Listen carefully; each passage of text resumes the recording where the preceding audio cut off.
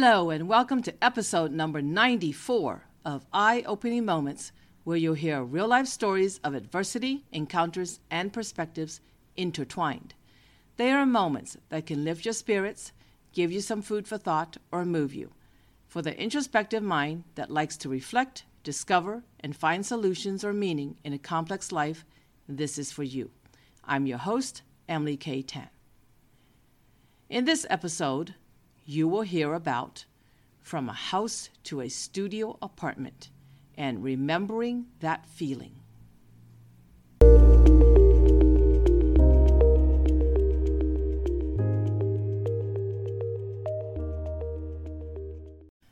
From a House to a Studio Apartment. I never dreamed or planned it, but the day came when I bought my own house after getting a divorce. It was exciting. I was thrilled to pick my own furniture without compromising. My bedroom, dresser, bureau, and 2 bedside piers were all smoothly sanded solid oak. My kitchen table was solid oak too. It was just the right size for the area I had, and it had the feature to extend it should I have more than 4 people sitting at that table. I love the back and bottom cushiony fabric chairs with oak armrests and rolling legs. I had wanted this dining set for a while. My desk and entertainment center were also solid oak. I was obviously all into solid oak furniture. I also got cushiony ivory leather sofas, a 3-seater, 2-seater, single-seater, and an ottoman to stretch my legs. I furnished my new home with all the furniture I liked.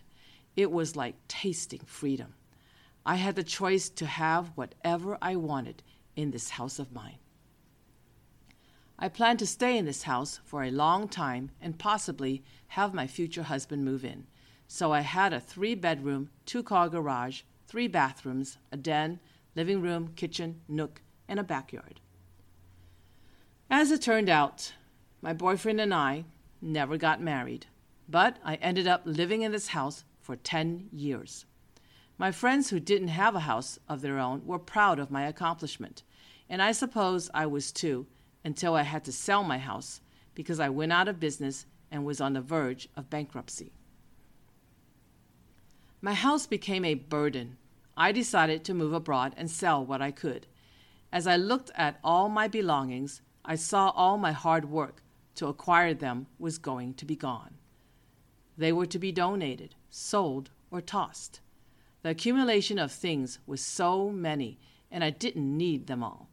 Did I buy all these things thinking they would make me comfortable or happy? Had I become materialistic? Had I wanted to look good to others? Did I want to show my accomplishments through my material possessions? Or did I fill it with what I thought should go in it? I think it was doing what I thought I should to fill it. Still, why did I have so many things? It was too much to deal with. With too many things to sort through, I was overwhelmed. I questioned the existence and usefulness of each item, and then I questioned my judgment in buying them. It was emotionally draining to analyze and decide what to do with everything. Worse, for everything that was donated, sold, or tossed, it felt like they were things taken away from me. It was like getting stripped and feeling nude. The gradual and uncomfortable separation from them made me feel naked, and it was like throwing all my money in the garbage. It hurt. Eventually, all that needed to be done was done. I moved abroad into a studio apartment. Going from a house to a studio was like getting demoted and downgraded. I went from a middle-class status to someone like a fresh college graduate just starting out. I was ashamed. I had worked hard to have a career, business, a house, and other things, but now I had nothing. I lost everything.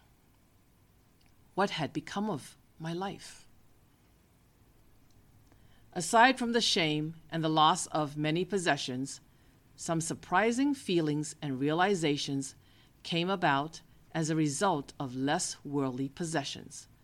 Somehow, with fewer material goods, I felt lighter and freer. I had fewer responsibilities weighing me down, and I had fewer worries.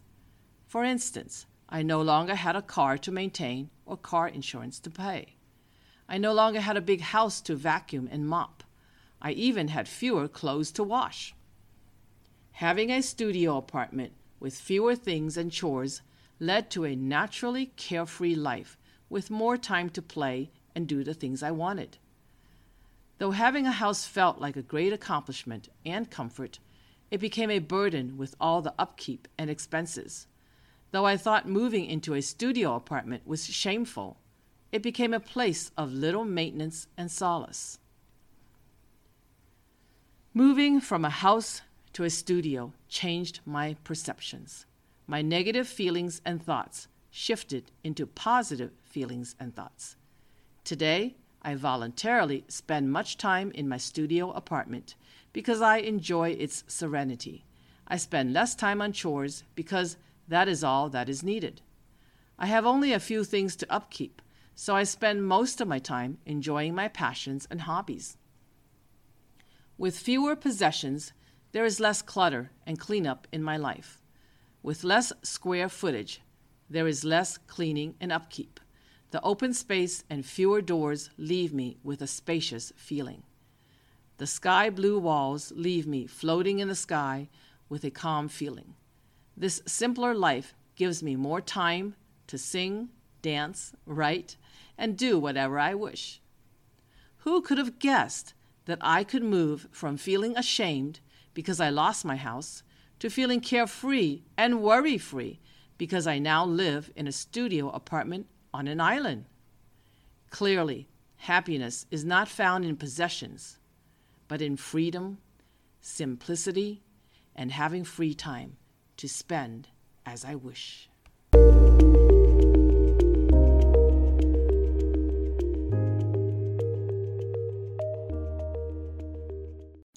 Remembering that feeling. I was not in a good place. It was April 2020, and I had already shipped most of my belongings by sea mail. I was running out of money and had not had an income for a year already. The plan was to move abroad on the 1st of June with a job available to me upon arrival. But the COVID-19 pandemic threw all my plans into chaos. However, there was a little sunshine in the mist. My life was in limbo. I didn't know when the travel ban would be lifted. I was jobless and had minimal things left in my apartment. With nothing to do, I decided to make new friends and practice a foreign language to prepare for my move abroad. Searching on a website, I found many language exchange partners and had someone to talk to daily. It was fun to make new friends before arriving at my new home. One particular language exchange partner stood out for me. His name was Everett. He was very consistent and punctual in calling me twice a week. Punctuality is important to me, and I love punctual people. It was comforting when there was much uncertainty going on in the world. Everett was always well prepared for our conversations, with a list of topics and questions, so we never ran out of things to talk about with each other. He was a planner, and so was I. I appreciated the effort he put into our conversations. By the 6th week of our conversations, he began to finish a couple of my sentences, and I could do the same for him. It was exciting that someone could know or see through me and know my thoughts. It was also scary at the same time because it felt like he had known me in only 6 weeks, and we hadn't even met yet. Maybe I was beginning to fall in love with him because he began to finish my sentences, and I could finish his too. It was like two hearts meeting and recognizing each other. Also, on the 6th call, he asked what my impressions of him were. I was shocked that he asked. Even more surprising was that he deemed most of my thoughts accurate. I don't claim to read people very well and was nervous to answer, but luckily I was right. Without hesitation, I asked him for his impressions of me, and he was also on point. It was like two minds and souls meeting each other. Trying to sell off my refrigerator and car for a reasonable price was not easy. Then it was time for my scheduled call with Everett. There was a 15-hour time difference, so the timing was crucial. Anyway, he said the usual, "Hi, how are you?" when he called. I said, "Okay," but he heard in my voice or tone that I was not okay. He immediately asked what the matter was. He sensed my feelings, and it touched me. I began to feel him closer to me. Perhaps I was starting to fall for him. After telling him about my 15-year-old car that I needed to sell, he deduced that I took good care of my things and was not a careless spender. He was right. It made me feel good. He made me value myself more. In 3 consecutive phone calls, he asked how I could sustain 5 years in the sales industry when I got so many rejections. By the 3rd conversation about it, I said I was all talked out and didn't have any more to say. I even told him I didn't enjoy being reminded of my greatest failure and didn't want to talk about it anymore. To my surprise, he said he was asking because my tenacity and resilience inspired him. His statements made me acknowledge some of my strengths for the first time. He made me appreciate myself more. Okay, I'm beginning to swoon over him. He is so perceptive. Still waiting for the pandemic to be over, or when I could overcome the travel ban to move abroad, I moved to my friend Selena's house in San Francisco because I could no longer afford to pay my rent. Since Golden Gate Park was a few minutes from Selena's house, I started a new routine by taking an hour's walk in the park several times a week. It was now early July 2020, and the mornings in San Francisco at 8 a.m. were sunny with crisp and cool air. For me, it was the perfect weather for walking in the park. I enjoyed seeing the many green trees and feeling the gentle breezes. All of this was like a treasure amid a pandemic. As I was walking in the park one Sunday morning, a friend I met while traveling in Asia months before the pandemic called me. We chatted about what we had been doing the last few months. I shared about Everett, a language partner I started connecting with in early May. We had been talking on the phone 4 hours a week for over 2 months. With that much time talking, we got to know each other pretty well. As I spoke about Everett with Paige, she said, "You are in love." I protested, "No, I can't be. I haven't even met him in person yet." She insisted, "You are in love." I protested again. "No, I can't be." Suddenly, I noticed tingling body sensations, and my face couldn't stop smiling. I was tickled with joy, like a teenager in love for the first time. I couldn't believe what I was feeling. In a moment, I realized it was a feeling and an experience I recognized. I said to Paige, "Oh my gosh, the last time I had this feeling was when I fell in love for the very first time as a teenager. I can't believe it. I have had a number of other boyfriends in between, but never had this particular sensation with them." Paige responded, "You are so lucky to fall madly in love 2 times in your life. I haven't even had it once." At the next moment, I felt sad for Paige. She was engaged, getting married soon, and she was not madly in love with her fiancé.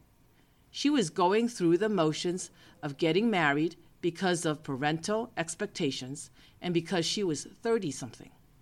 Suddenly, I felt lucky that I could be genuinely in love 2 times in my life. My first boyfriend always had a special place in my heart because he was my best friend. He knew me better than anyone. No one after him seemed to measure up. Though we had good and bad times, it's strange that I only carry the good times in my memories of him. With other boyfriends, I'd remember the bad times. Keith was undoubtedly unique because he unlocked the key to my heart. I remember the many phone conversations with him where I tingled and smiled incessantly. He'd ask many questions about me, flirt with me, help me solve many problems, and comfort me. He understood me. Knowing that someone in the world understood me was everything to me. Even now, I can comfort myself that I know there is still him in this world who is still the one and only who understands me best.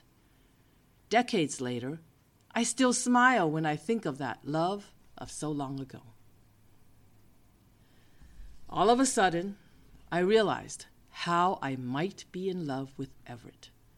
Like Keith, he asked many questions about me, making me feel like he was interested in who I was as a person. He had insightful comments that contributed to my personal development.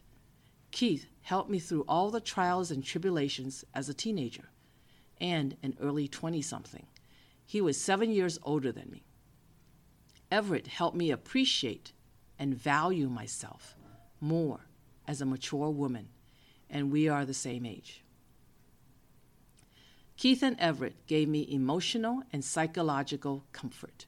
They both saw through me and understood me without too many words.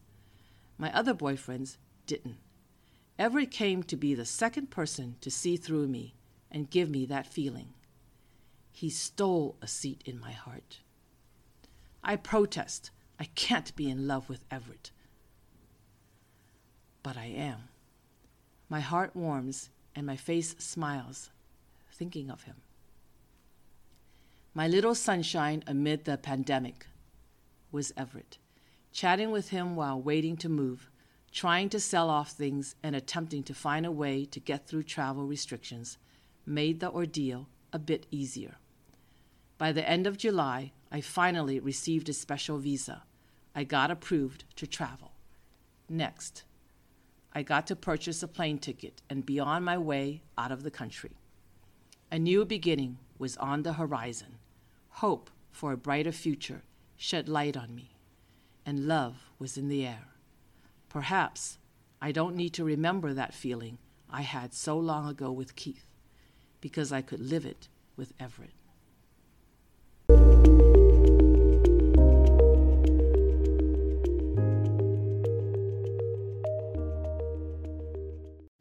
Though I moved from a house to a studio apartment, I thought I was losing a lot, but I discovered the freedom in being carefree and worry-free with a studio apartment. Though I was in dire straits because of the global pandemic, I found a little sunshine when I fell in love as I did with my first love. Next week, you will hear 2 new real-life stories called How to Be an Optimist and What Tolerating Means. If you enjoyed this episode of Eye-Opening Moments, please share it with others, subscribe, support the show by clicking on the link in the description, or go to inspiremereads.com and leave a message. Thank you for listening.